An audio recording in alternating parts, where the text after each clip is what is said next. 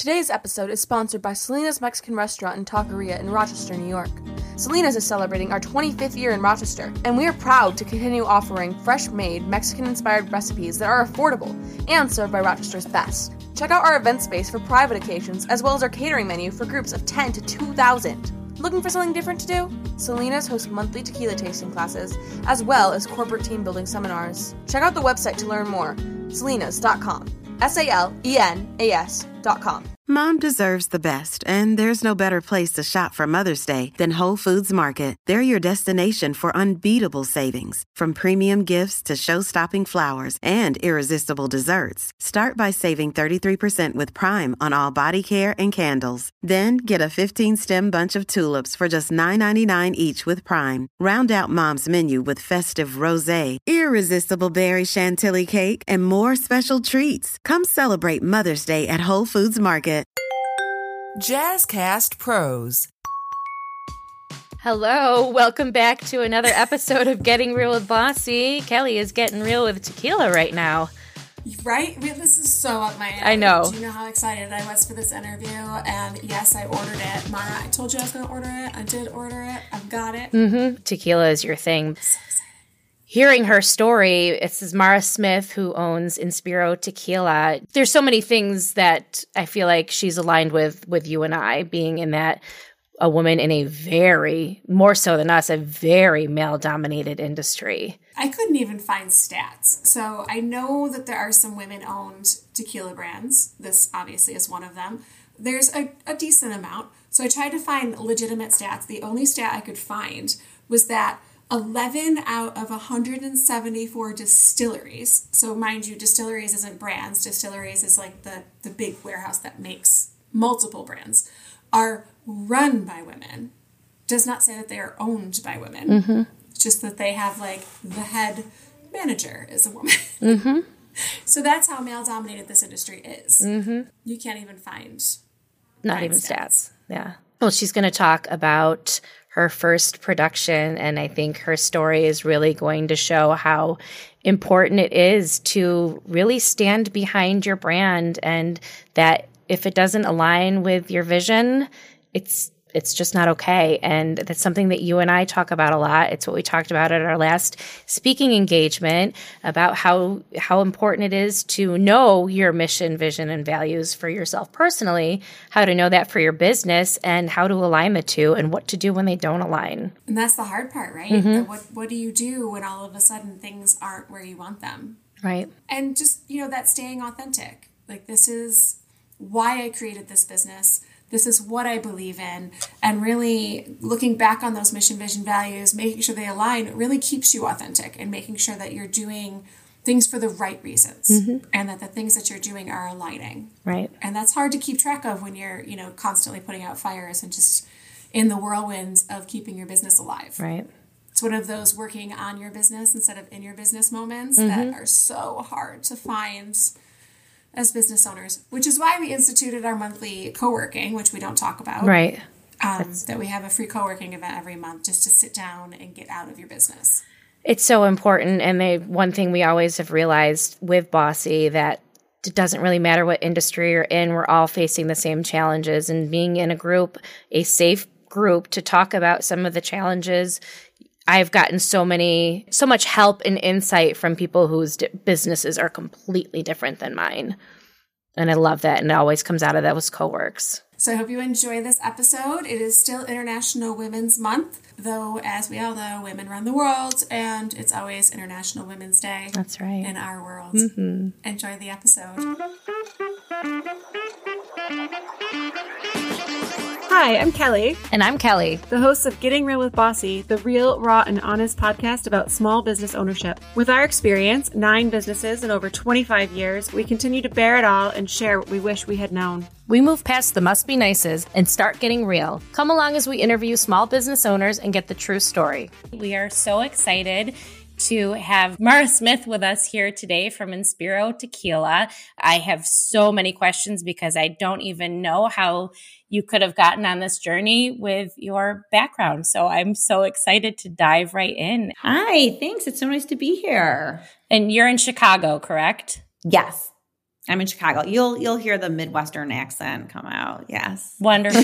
I love it. I love it. One of my good friends is from Minnesota, so just throw it on me. I love it. So, Mara, you started your professional career as a lawyer. Yes. Many moons ago. Yes. Yeah. I mean, I would imagine you probably have to drink some tequila to get through those hours and some of those.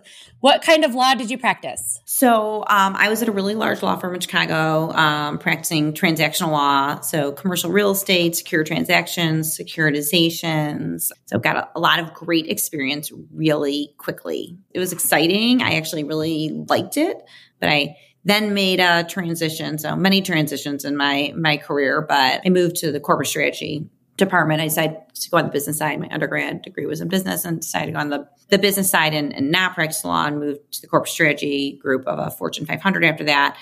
And it's really because of the time that I was practicing law, and I hope things have changed since then, but there were no women partners in my entire department. So when I was starting to contemplate having a family, I had no role models to see how you could possibly balance big law firm life with having a family. Sure. And so I kind of didn't see a lot of options as far as being able to stay. And the only options would really take me off the partnership track, or you're part-time, but that means you're paid for part-time, but you're probably working full-time, and you're not getting the big sexy deals that I like to do, kind of getting the very routine, monotonous work. So that's why I left and moved to the corporate side of things. Okay. Worked in corporate strategy.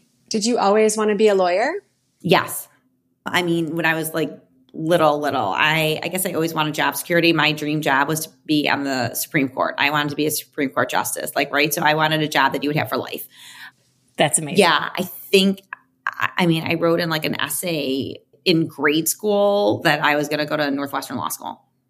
Wow. And did you go? Yes. That's where you went? I Yeah. love those stories because every once in a while you meet somebody that's been on a track since they were little, and it's just so inspiring and beautiful to see. Because having kids, I always wonder what they're going to end up doing versus what they want to do right now. Because usually it's not what they say they want to do when they're 7 years old. So yeah, that's amazing. And so you always wanted to be a lawyer, to have job security and this amazing job, but then you decided to own your own business. Yeah, where that happened, a major pivot. So, things don't always go according to plan. Well, listen, we talked about that, wanting job security, being really myopically focused on what I'm going to do, how I'm going to get to law school, every step that needed to be, achieved to get to that goal, then taking the big law firm job to pay off my law school loan. So everything had been really kind of strategic and planned out. But because of that, I never thought of other options. So it kind of never occurred to me that there are all these other, directions I could go or ways I could use a law degree that did not involve practicing law. Yeah, because that's a really linear path, and business ownership is not at all. So it's not. And I also was really risk averse, I guess, as opposed to maybe some people. I became a little more risk tolerant later in life. When I was working corporate strategy, though, my eyes were opened to all these different opportunities. So I was studying consumer trends and looking at insights, and we were ideating for the company. And all of a sudden I was wow, this would be, look at all these different, industries you can look at. And I started at that time contemplating opening my own business. I was going to open a branch of an ice cream franchise. Now, Chicago, not the best locale for an ice cream franchise. So I scratched that, but that's when I kind of just feel my entrepreneurial spirit was sparked. I just started thinking of things and thinking of ideas and what kind of company would I start? Now, again, things never go according to plan. No. I became pregnant with my oldest children, who are twins, and ended up on emergency bed rest. So my corporate career came to a screeching halt very abruptly. Wow. I was immediately in the hospital on bed rest for 3.5 months. Then had preemie twins. At Evernorth Health Services, we believe costs shouldn't get in the way of life-changing care. And we're doing everything in our power to make it possible. Behavioral health solutions that also keep your projections at their best? It's possible. Pharmacy benefits that benefit your bottom line? It's possible. Complex specialty care that cares about your ROI? It's possible. Because we're already doing it. All while saving businesses billions. That's Wonder made possible. Learn more at evernorth.com/wonder. And made the decision to stay home. Very fortunate that I had that option, but I had preemie twins. And so my most recent job was a stay-at-home mom because I have another child who's 9.5 years younger. So I was out of the workforce for 16 years. Okay. And so I guess instead of trying to pound down other people's doors, I just built my own door as far as how I was going to re-enter the workforce. I'm going to write that down. So what were some of the things that I know, I'm right? writing it down. Well, and it's funny too, because the first thing I learned as a parent was that I can control nothing. And I didn't realize how much of my life I had been controlling until that day happened where you lose control of everything. I even tried to control my pregnancy. As you know, that doesn't work. Yeah.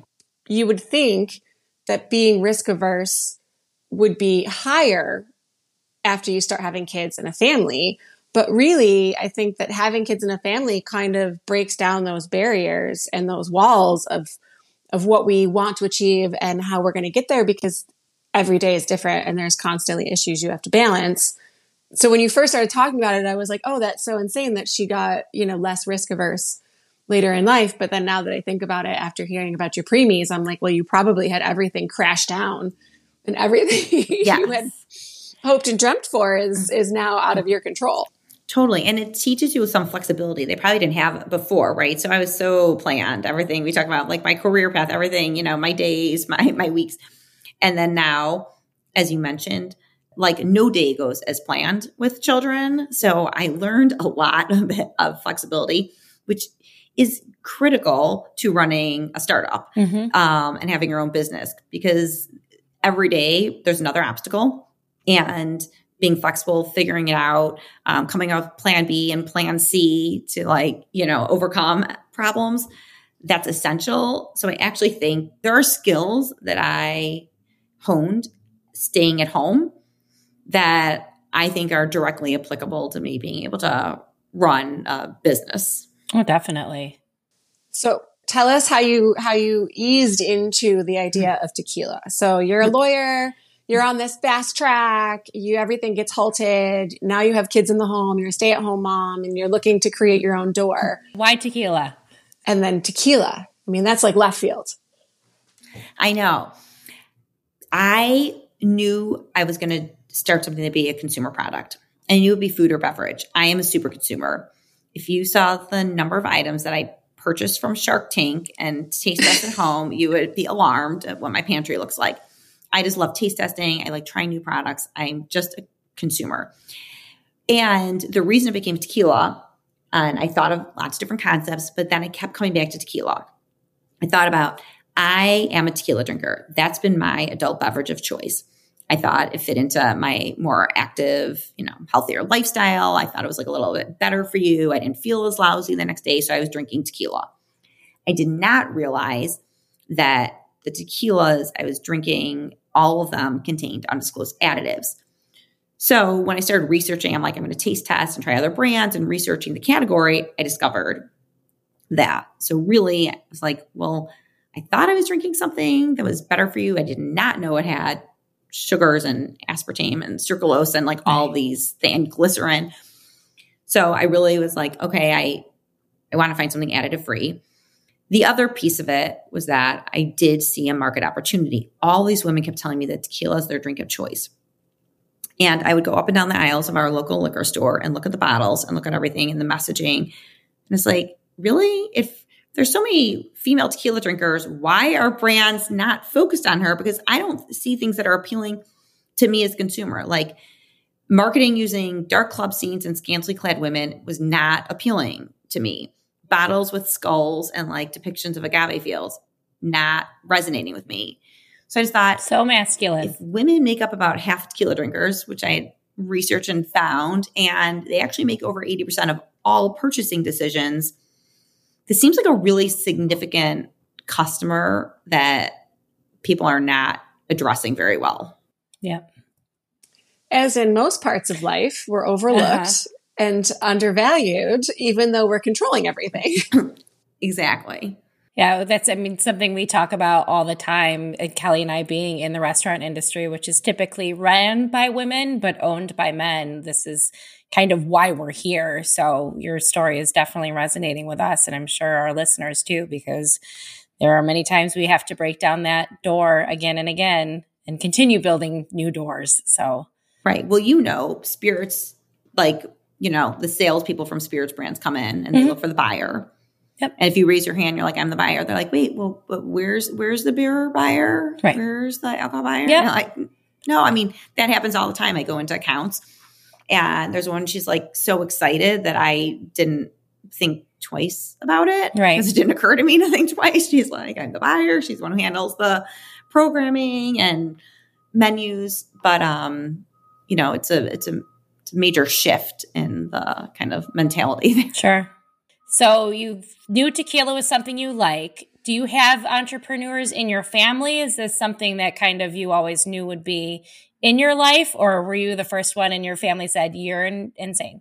Or both?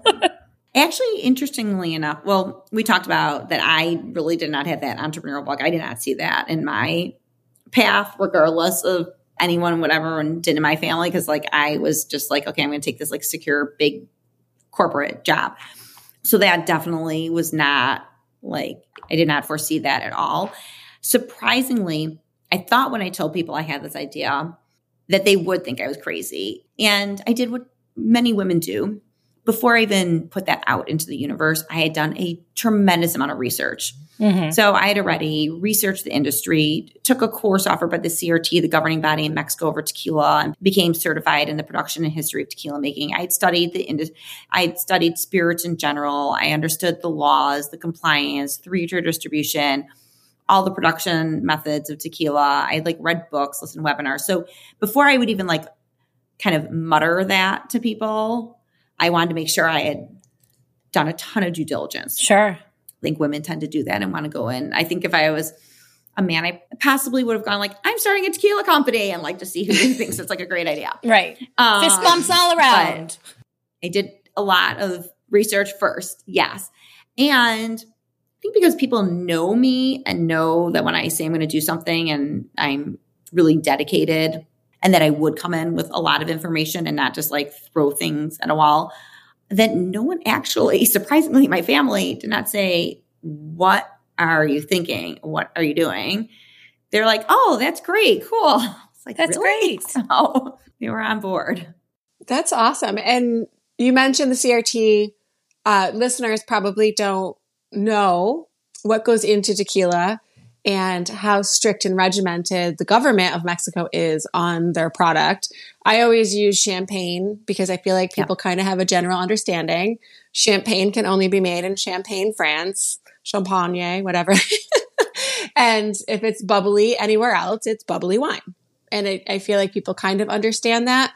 I know there's a lot more political regulation and lots of innate details, because if you look at the maps of where tequila can be made, it doesn't always follow along with what they say. When you're doing all this research, did you ever look at it and go, oh my gosh, this isn't something I can pull off? There's just too much going into it. I mean, there's a ton going into it. I think I probably, when I started, no, because I didn't know what I know now. But, yes. So tequila is like champagne, has to be done in appellation of origin to be called 100% agave tequila. So if you see a bottle, it doesn't say 100% agave, you know that it's probably not very good quality and it's mixed with some other grains and things like that. And probably the tequila people have really horrible memories of, or, maybe why the smell. College tequila? Can't tolerate anymore. Exactly. So you want 100% agave tequila. That means it's made in certain regions of Mexico or produced within Jalisco. That's this. Everyone within the entire state of Jalisco, you can produce tequila. The missing piece there is that people don't realize, even if it says 100% agave, it still can contain additives. So additives are allowed. And aged expressions, which means something that's gone in barrels like a reposado or añejo, up to a certain percentage. And even in unaged expressions like a blanco, which people might know as a, silver or a blanco, they're allowed to add things like flavoring, coloring, glycerin. So that's kind of the piece that I didn't necessarily appreciate, is that, I saw 100% agave, it must be all, just pure Blue Weber agave. But that is not the case, which is why, so when I researched this, I had to figure out the different production methodologies and what we could do and how can we create an approachable tequila that's additive free with sweeter tasting notes. It was not just the production piece of it in Mexico finding distillery, but if I was going to do this, I really wanted to bring a female perspective by having women involved in every aspect. So we actually are distilled, owned, and led by all women. So I wanted to find a master distiller that could bring it to life. I basically brought my own chef into someone else's kitchen because I found my own master distiller to bring her into the distillery to create the taste profiles. So you have an all-female master distiller. She's an amazing master distiller that happens to be a woman, but I wanted her to bring our expressions to life and like really my vision and what I was looking for. And so she did. So everyone from our master distiller in Mexico to our head of sales and marketing we try to have as many female voices involved. My entire advisory board, it's an all female advisory board. I wanted it to be authentic and not that there's like this one woman who happens to be involved. And then everyone behind me are like, industry exec men. I really wanted to, and I thought who better to address this consumer. So if I'm focused on this female consumer, I think it's hard for a group of men to sit in a room and knock their heads together and figure out like, what is she like? What is she really looking for? And I think this is a consumer I know and that we know on our team so that we can really speak to her directly. So how do you find a master distiller? Yeah, because this is all happening in like the beginning of the pandemic, right? Like this is a time where communication is not that easy with other countries, I would imagine. So I couldn't get to Mexico at all. I could go on Zooms and stuff, but you couldn't get to Mexico. It was closed. And it kept closing. Every time we were about to go into production, it kept closing. So I couldn't get there until like a year later. So I read a book on all the women in tequila. It's like a very small book. And I was able to find the women who own distilleries, master distillers. I really wanted mine, Ana Maria Romero, because she developed the aroma wheel in tequila. So she identified 600 aromas in tequila and where they're produced in the production process. For me, I thought with this consumer in particular, getting the aroma and the nose of it right and how that affects the entire taste profile, I thought was really essential. So that's why I really wanted Ana Maria Romero, and I had tried other products that she had created, and I just liked what she had made. So she's been our master distiller ever since. Oh, that's awesome. We use the aroma wheel in some of our tequila classes, and it's almost entertaining the first time you look at it because there's so many things on it that you wouldn't expect to see on an aroma wheel. So we always, show it to people so they can get a kick out of it and then actually explain that all of these things actually are there for different reasons. If you do a tasting with her, she starts an official tasting, which is amazing. I actually bought her aroma kit with these like little mini aromas and goes around and you smell them and you're like given a sheet of paper and you're trying to see if you can identify what the little oils are and identify the aromas. And then see if you can identify the aromas that you smell. First, see if you can like figure out what they are, and then which ones you can identify in the tequila. So it's a really fun, interesting experience doing that with her. That's amazing. So how did it go? You guys collaborated. Everything worked out great as all small businesses start up, and everything was perfect, and it's been great ever since. Well, there's always issues with production, and that's like just all the time. I mean, she's still our master distiller, so that part is great. But production-wise, there are a million things that happen. There's things, we were talking about pandemic, bottle delays. Uh-huh. Actually our first, so because I couldn't get there, she was very specific about her recipe, and the distillery didn't follow like one it seemed small piece of it, which was like to let the agave cool for a certain amount of time before going into fermentation. And I was so excited to finally get my samples. They sent me samples. I was like chomping at the bit. I was so excited. Finally, I couldn't get there. Got samples.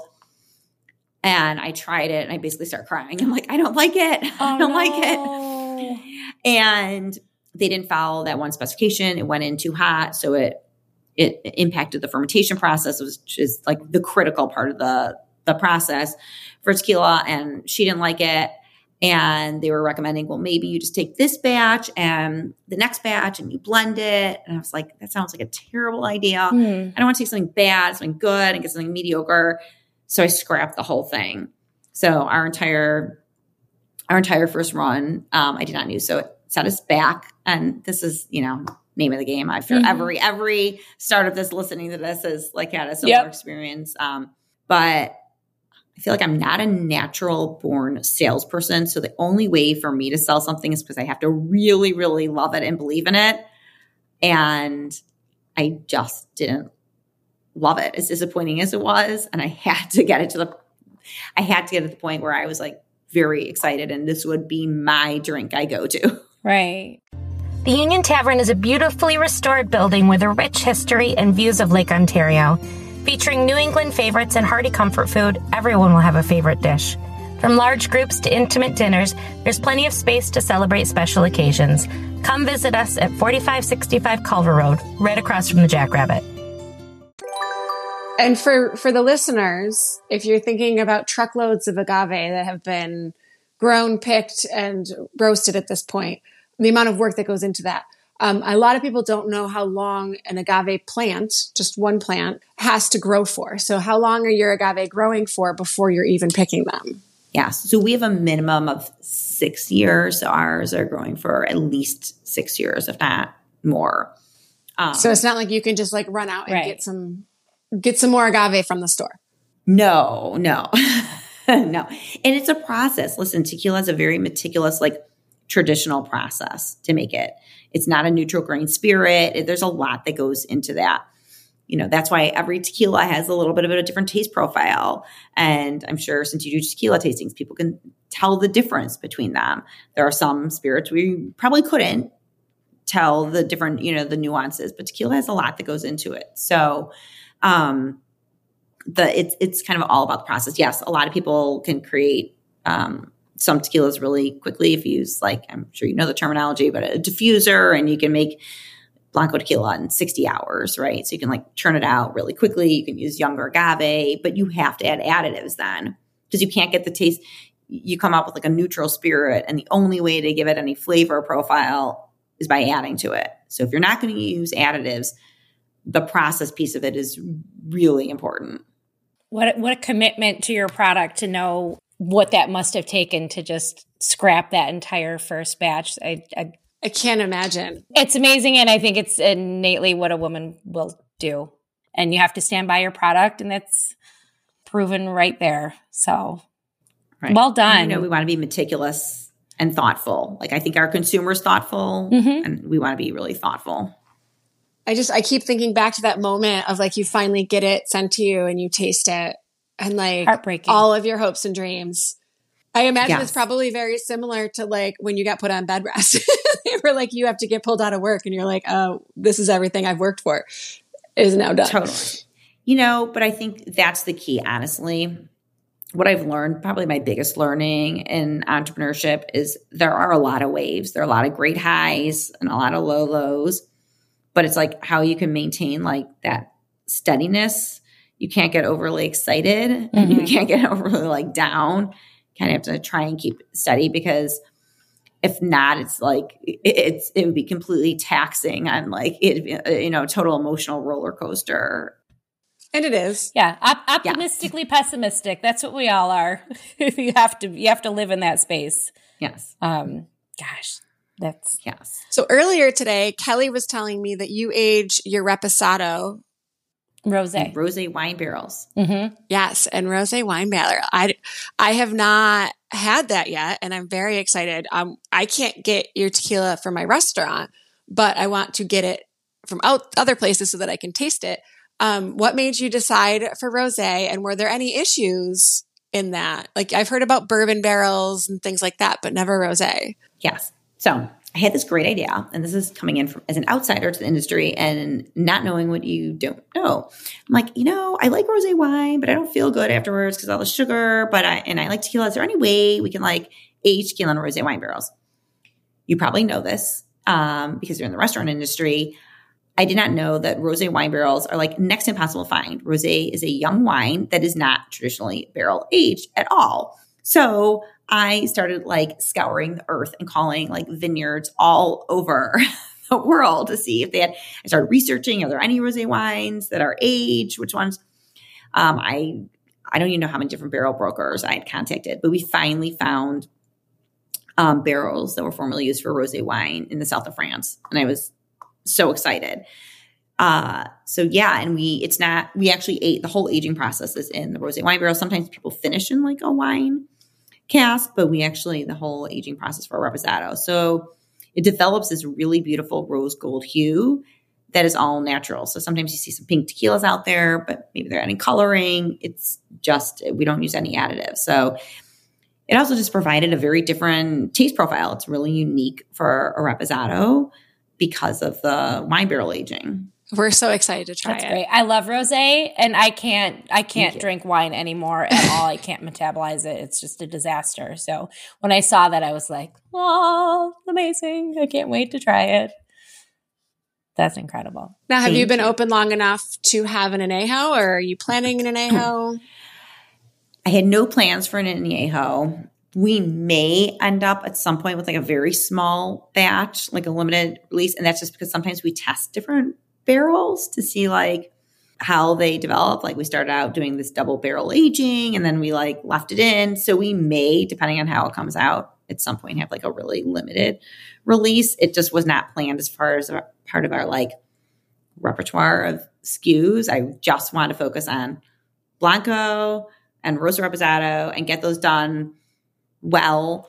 And it's a lot of time and effort when you don't use the additives to like create consistency very easily, because you can like tailor it so much more easily at the end, the finished product. It takes a lot, especially for Reposado. There is just a lot that goes into it to get like the taste profile on to be similar. It's never going to be exact same because it's, going to vary when you don't use anything, and get the color profile right. Right. It depends on how often the barrels have been used, how they were cleaned, how many are new, how many are old, what you're blending. So there's so much that goes into it that I think I don't have it in me to add another really complicated Fair skill. enough. Blancos are generally not aged or aged very minimally. Repos are aged a little bit longer, and añejos are aged for quite some time, just for the quick overview. So if you take in the fact that the plants have to grow for a minimum of 6 years, then they go into production, and then you're putting it into a wine barrel and letting it sit for a set amount of time. The amount of forward work you have to do in hopes that this product is going to be sellable at the end, right, is quite intense. Yeah, it's a time-intensive process. And even our Blanco takes a minimum of like 60 days just to produce our Blanco, because we have it stabilized for a minimum of 30 or more days. And we actually, so yes, Blancos can go into barrels for up to 60 days. We actually rest our Blanco for a very short time in former bourbon barrels. So that's how we develop those sweeter notes without using the additives. So even that takes time because we do put them for a short time in barrels. So, and then a Reposado, you're talking 2 to 12 months, and an añejo is 1 to 3 years. So they take a lot of time. So you're like, I want to do a startup business. I want to do it in a country I can't get into. I want to do it with a product that's really, really tepid. And any kind of plight, I mean, you're working with a natural product. So any kind of disease or weather pattern change. I mean, there's so many variables going into this product, and the amount of time and energy it takes, and then it's sitting like, so you were like, so I'm going to start this business and I'm not gonna be able to make money for a while, even to like bring in money, not even like profit, just I can't bring in money. Yeah. Really I have nothing to sell for a while. Yes. I don't know. It's fascinating. You know what it is, Kelly? That you did it, and I love it. It's inspiring. One of the most highly regulated industries. It's inspiring. Thank you. Right. So what are you saying about the industry? I'm saying, and then you add on top of that it's one of the most highly regulated industries. So like every state operates as its own country. So it's like navigating the rules, regulations in every single state, the 3-tier distribution system, which means that I can't sell direct to any consumer, bar, restaurant, retailer. I have to have a distributor. So you had that whole layer of the legal complexities And yes, you would question why that sounded so appealing to me. I mean, I love it. I would love to do it, but I'm like, these are all the reasons that I would be hesitant to do it. And you were like, this sounds great. Let's do it. I like a challenge. Yeah. So how did you come up with the name, other than we do think this is all very inspiring? Where is that? Tell us how that came about. So Inspiro is named in honor of my inspirations, my grandmother and mother. My grandmother was the matriarch of our family, a Holocaust survivor and a very strong woman who showed me and how to be confident and believe in myself, and had, a lot of belief in me and my abilities, and my mother. So these two strong women who kind of, I feel like, gave me the confidence to think I could do anything. I guess when you talk about how complex this was to enter in, I guess for some reason I thought I can do it. If someone else can do it, I can do it. And I attribute that to them. So Inspiro means inspired in Spanish, and they are my inspirations. Oh, that's amazing. What an honor for that. That's incredible.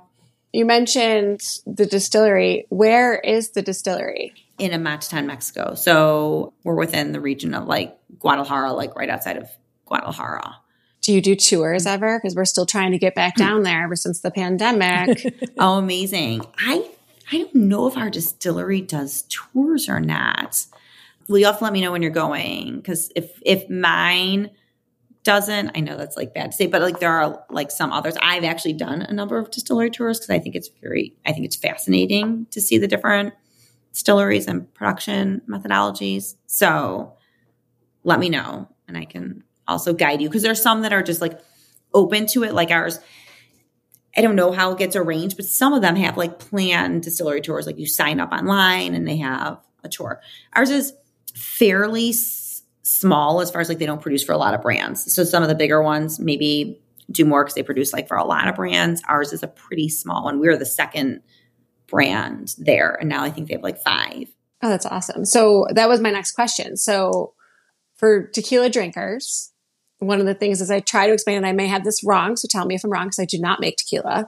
I just geek out on it, is the NAM. And that lets you know that if you like a tequila, there's other tequilas made in the same factory or whatever the name may be, and that you might like them as well. Maybe. So Anna Maria likes to say that every distillery has a thumbprint. There's some red thread that you could taste something similar throughout. But in a good distillery, because you're not using their, I don't take a bulk tequila and tweak it. So my tequila will taste absolutely nothing like another tequila made in my distillery.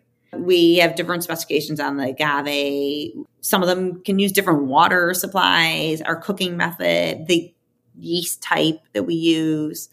So, you can tell when a NUM is maybe a good NUM because they make a number of good products, but they may make some that are great and some that you don't like. So I don't know. So there's maybe a common thread of some element that you can taste similar, but it's different than maybe going to a really big distillery where they're manufacturing for so many brands. They're probably, a lot of consistencies there because people are just tweaking one element of it. Because if you're producing for 60 or 100 brands, you're probably not following exacting specifications and doing every single brand differently. Tequila Matchmaker is a great resource for people to look up to see where you probably use it, where it's manufactured, which NOM number it is. And it also tells you if it's additive free, because they had a confirmed additive free process. Now it's called the Additive Free Alliance, but you can see which ones are additive free when you look them up on Tequila Matchmaker. So you were talking about Tequila Matchmaker and the additive free. You can look up any tequila and see if it's additive free on their app. One of the things you mentioned was yeast. And that's why I always thought when I had read that about the NAM that it would make sense, is when I was down there, you notice how much yeast you smell everywhere. And you don't think about tequila and bread, right? And I was like, oh my gosh, if you're in a bakery, that yeast is in the air and it's going to affect all of the bread made in the bakery. And if you're in a distillery and that yeast is in the air, it's going to affect everything. And one of the distilleries we were at was talking about how they couldn't move because they'd been there for so long that it was affecting the production. And I had never thought about how much natural things are in the air around you to create a product. Right. And there's so many variations. You talk about this. It could be the time of year, like, right? It's rainy season, like 3 months or 4 months of the year. So like, you don't want to, are you producing the agaves, have a lot of water? So in the summer season, so things like that. So like it can vary based on the yeast in the air, based on the actual yeast if you're adding yeast, based on the climate and temperature, right? Because that could speed up fermentation or slow it down depending on the temperature outside. So because it is this like kind of natural traditional process, there are just so many variables, which is the beauty of it. I mean, that's why you get so many different flavor profiles and why it's exciting to taste test new things, because there's going to be some kind of variation. I love it. So I want to shift though. So one of the things I read about you was that when you started this process, because you were going to have so much influx of product being sold, that's a joke because we just talked about how long it was going to take you to sell a product. You started the Purple Bicycle Project. Yes. So we actually have taken that to the next level. We're a certified B Corp now. We actually just put out our press release announcing it. So the Purple Bicycle Project was kind of like just the name of our giving back initiatives.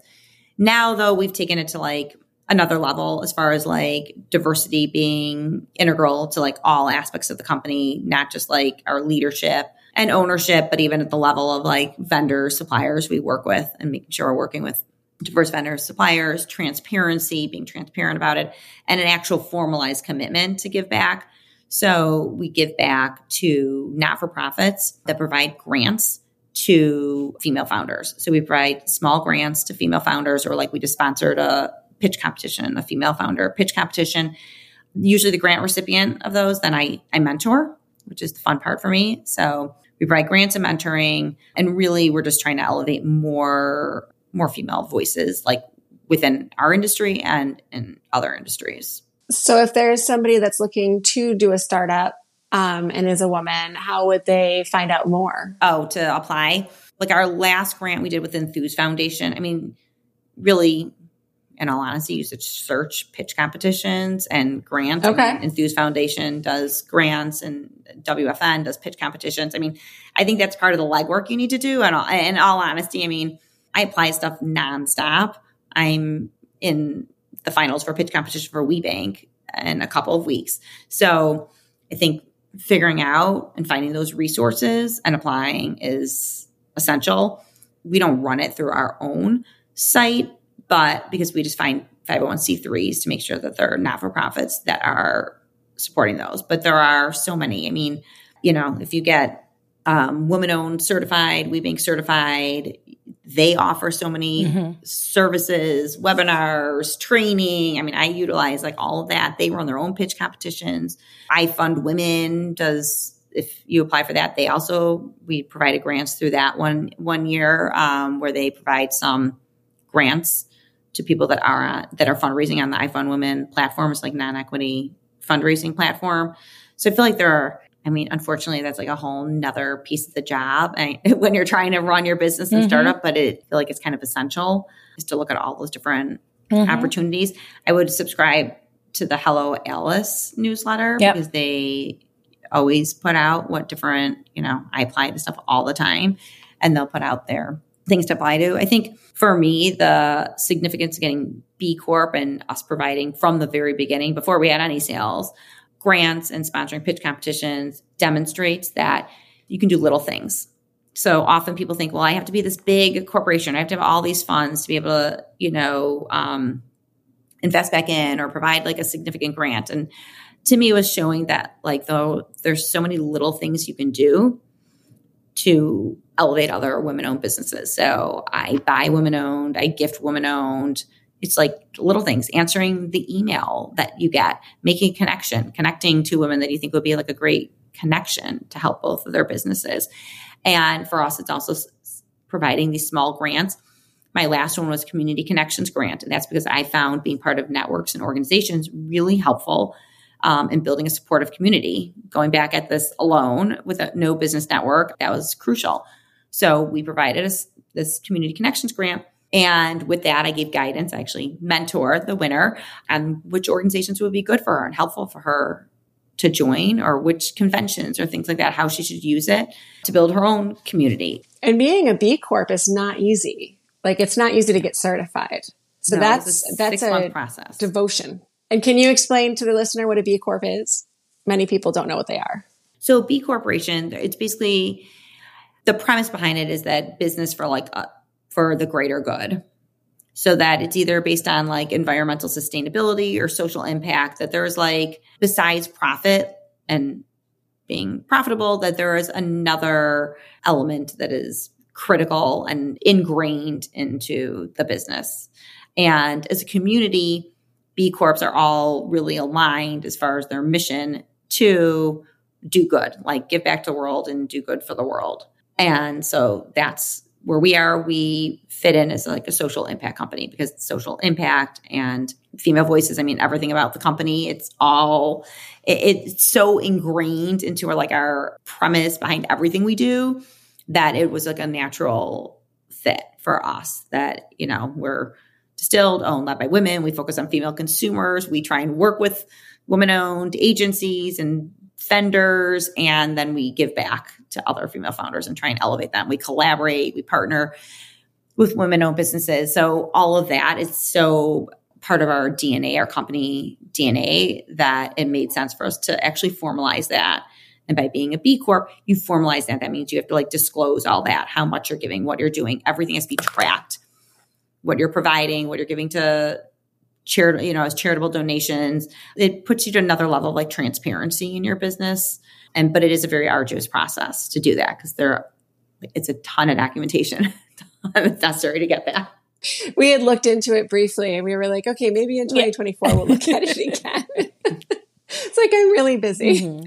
Well, that support and the support of women business owners is so important. It's why we're here and do what we do. I think being a business owner is kind of lonely in general. People really don't understand what it is that you do, even if they think they do or they're really close to you. Sometimes they still don't know exactly what it is.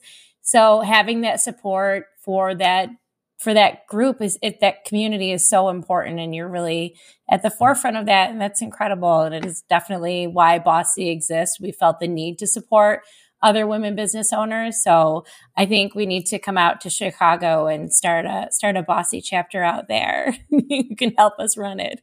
I love that. Definitely. I'm all about Bossy that. Chicago. I have a great Chicago community. I'm at events, let's say I'm at an event tomorrow, the next day. I do a lot of events that are, to bring together other founders and female founders and support. So that is music to my ears. I'm glad. Oh, I love it. So now the tough question. So as a white lady that owns a Mexican restaurant, I know there's got to be some pushback on you owning a distillery for tequila. Is that something that you ever struggled with? No. I don't own the distillery. They're a co-packer, but I mean at the distillery, the company. Sorry. You probably know, I don't know how many people that have Mexican heritage that own tequila brands, because probably most of them that do not. I mean, as far as I know, George Clooney, Randy Gerber, I don't think they have roots in Mexico. I don't think any of the celebrities that have it. So I feel like if they don't get questioned, I'm not sure why I would. It's not part of our messaging. I mean, talk about champagne. Lots of people make champagne, own champagne companies. They're not from Champagne, France. It's just the nature of the spirits world. I think it'd be different if I put myself out as I have these are my roots, but I'm very clear. I do not have roots or ties to Mexico, and the consumer I'm focused on is here. So even where I sell, I don't sell in Mexico. I only sell in the United States. So I think I've heard that for some, and actually people only made those comments about one celebrity tequila brand, and she happened to be a woman. And I actually think that's kind of ridiculous. I was going to say that. I'm not a huge fan of celebrity brands, the fact that the only person questioned for cultural appropriation was a female celebrity who owned a business, and all of these male-owned, there are tons. Another one was announced last week, who have absolutely no ties to Mexico, but they like tequila. They started a tequila company, which I have no issue with, but I don't know why the only person questioned was a female celebrity. And I actually think that says something, it says a lot. I agree. So my last tough question for you is, what are some of your favorite brands that are not Inspiro? Oh, tequilas that I would drink. I like G4, probably G4, Fortaleza, and Ocho. Okay. Those are all amazing tequilas. They are all amazing tequilas. Have you had the Terralta from El Pindio? I have not. You should try it. It's. Did I give that to you, Kelly? Yeah. No, that was my aunt. Sorry. No, we haven't. Because we love G4. Yeah. We're huge G4 fans. But the Terralta is mineral water instead of the rainwater. So you can actually like taste the difference, which is fun. But yeah, those are all amazing brands. Yes. I have a very large tequila collection. Being a woman business owner, we call our business bossy because it's often what we are being called. Is that something you were ever called as a young person? Always. Yeah. I don't have an issue It's with a trend. Yes. Yeah, that's why we use the word. I've always been considered, since I was little, that I'm bossy. I like to say this. My mom, I feel like I get this from my mom as far as like, we always would say, people may not call us sweet, but they call us when they want to get shit done. So I'm okay with that. I think of it as like effective. I don't know that I think bossy is this negative term, like connotation. I feel like it's, and yes, I've been called that. I think more I'm really decisive. I make decisions quickly. I give feedback quickly. I think it's less about having a negative feel about it. But yeah, I think even when I was this teeny little girl, I think people told me I was bossy. Oh, yeah. So, especially my brother. Right? It's always men. So you've been a high-powered attorney, and now you are the founder of Tequila. What are you a fucking expert at? I mean, obviously, when it comes to contracts, and I'm a fool for a client, I do all my own agreements because, I mean, that is an area that I know really well. Yeah, that's fantastic. But I think actually, like, having this, like, high-level strategy, being able to, like, look at high level is kind of my expertise. I think sometimes I'm better for it even in other people's companies than mine. I'll look in and say, why aren't you doing this and this and this? Like, you should be like, here's how you should position it. Here's what you're like the overall. So I do think I'm able to kind of take myself out of the weeds and look at like a really good high level strategy. That's awesome. Those are both great skills. I think a lot of us would want to be experts at both of those things. Absolutely. That's amazing. Well, you're obviously an expert at tequila taste testing. So yes. There you go. I'm getting better. Love that. Well, thank you so much for joining us today. It sounds like we already have plans to come to Chicago and meet up in Mexico for some tours. So I'm really looking forward to getting those on the books because I think they're necessary. And we possibly will be in Chicago in May for the food show, Kelly. So maybe we can make that happen. Well, you need to let me know. Yeah. So you can try Definitely. tequila here. So you can try Inspiro tequila. Yeah, I think we're going to probably try it well before that because I think it's already on my list to do an order. So I'm excited about that. Gosh. Well, thank you so much. Well, thanks so much for having me. And I love talking to people who know their tequila. That's awesome. That's incredible. We try. We don't, as we're not experts in tequila. We just really enjoy it. Well, that's how it you. starts. How can people find you, find out about you, get in touch with you? InspiroTequila.com, INSPIRO tequila.com. That's our website. And you can order and we ship from online if we're not in your market. I'm best on LinkedIn in all honesty. So if you reach out to Mara Smith and follow me on LinkedIn, I share some tips and things like that along the way that I'm learning. And then Inspiro Tequila on Instagram and social media. So just at Inspiro Tequila. We'll put you on the list to follow up. I'd love to see where you are in a few years and see how things are going. Yeah, and we'll reach out before May. Yeah, definitely. Perfect. Yes, definitely. Let me know. Well, in a few years, I better be in the New York market. I hope so. To be going. So there you go. Yeah, I saw on your Instagram, Massachusetts. So we're usually like pretty close after Massachusetts. So I know.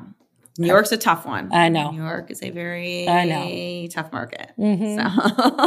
Oh, yeah. Live it, love it, lime it with Selena's Mexican Restaurant at the Village Gate. Come for the food, stay for the fun. Become a part of Selena's family. Selena's offers daily specials, happy hour at the bar, and catering, plus dietary menus for celiac, vegan, and vegetarian guests. Find out more at selenas.com, SALENAS.com.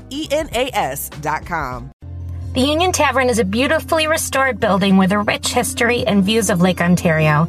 Featuring New England favorites and hearty comfort food, everyone will have a favorite dish.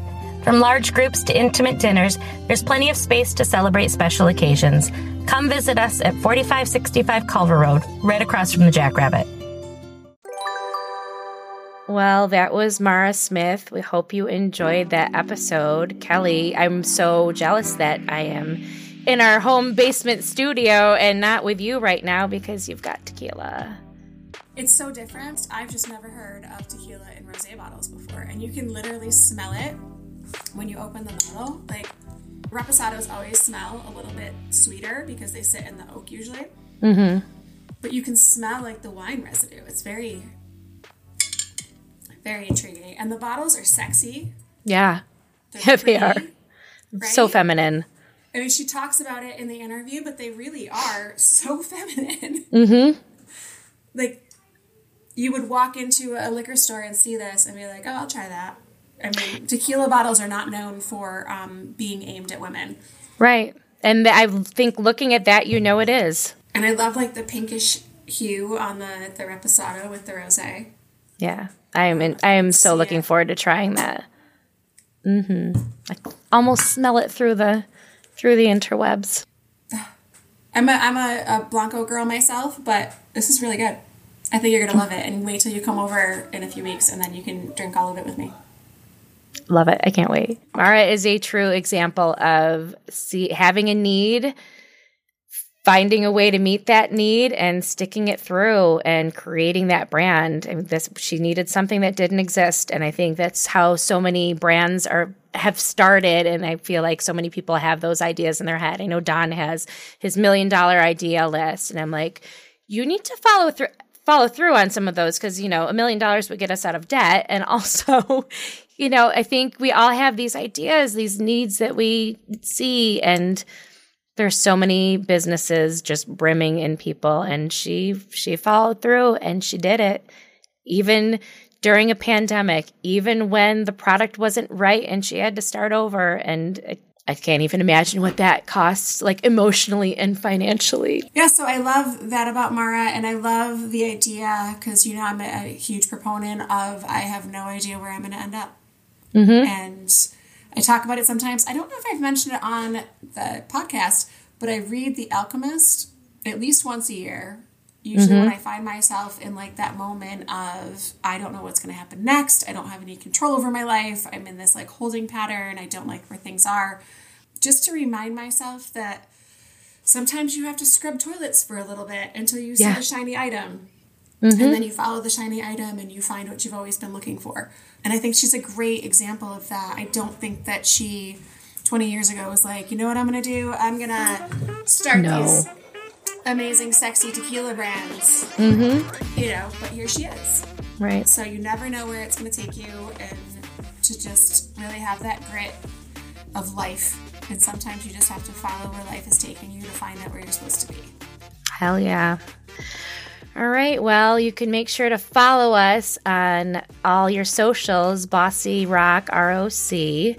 And if you have any questions or you have any amazing ideas you think would be a great business, let us know. Reach out to us, bossyrock.com, again, ROC, and we'd love to hear from you and hear some of those ideas. Maybe we can help you make it happen, or at least point you in the direction of somebody that we know that could do that for you.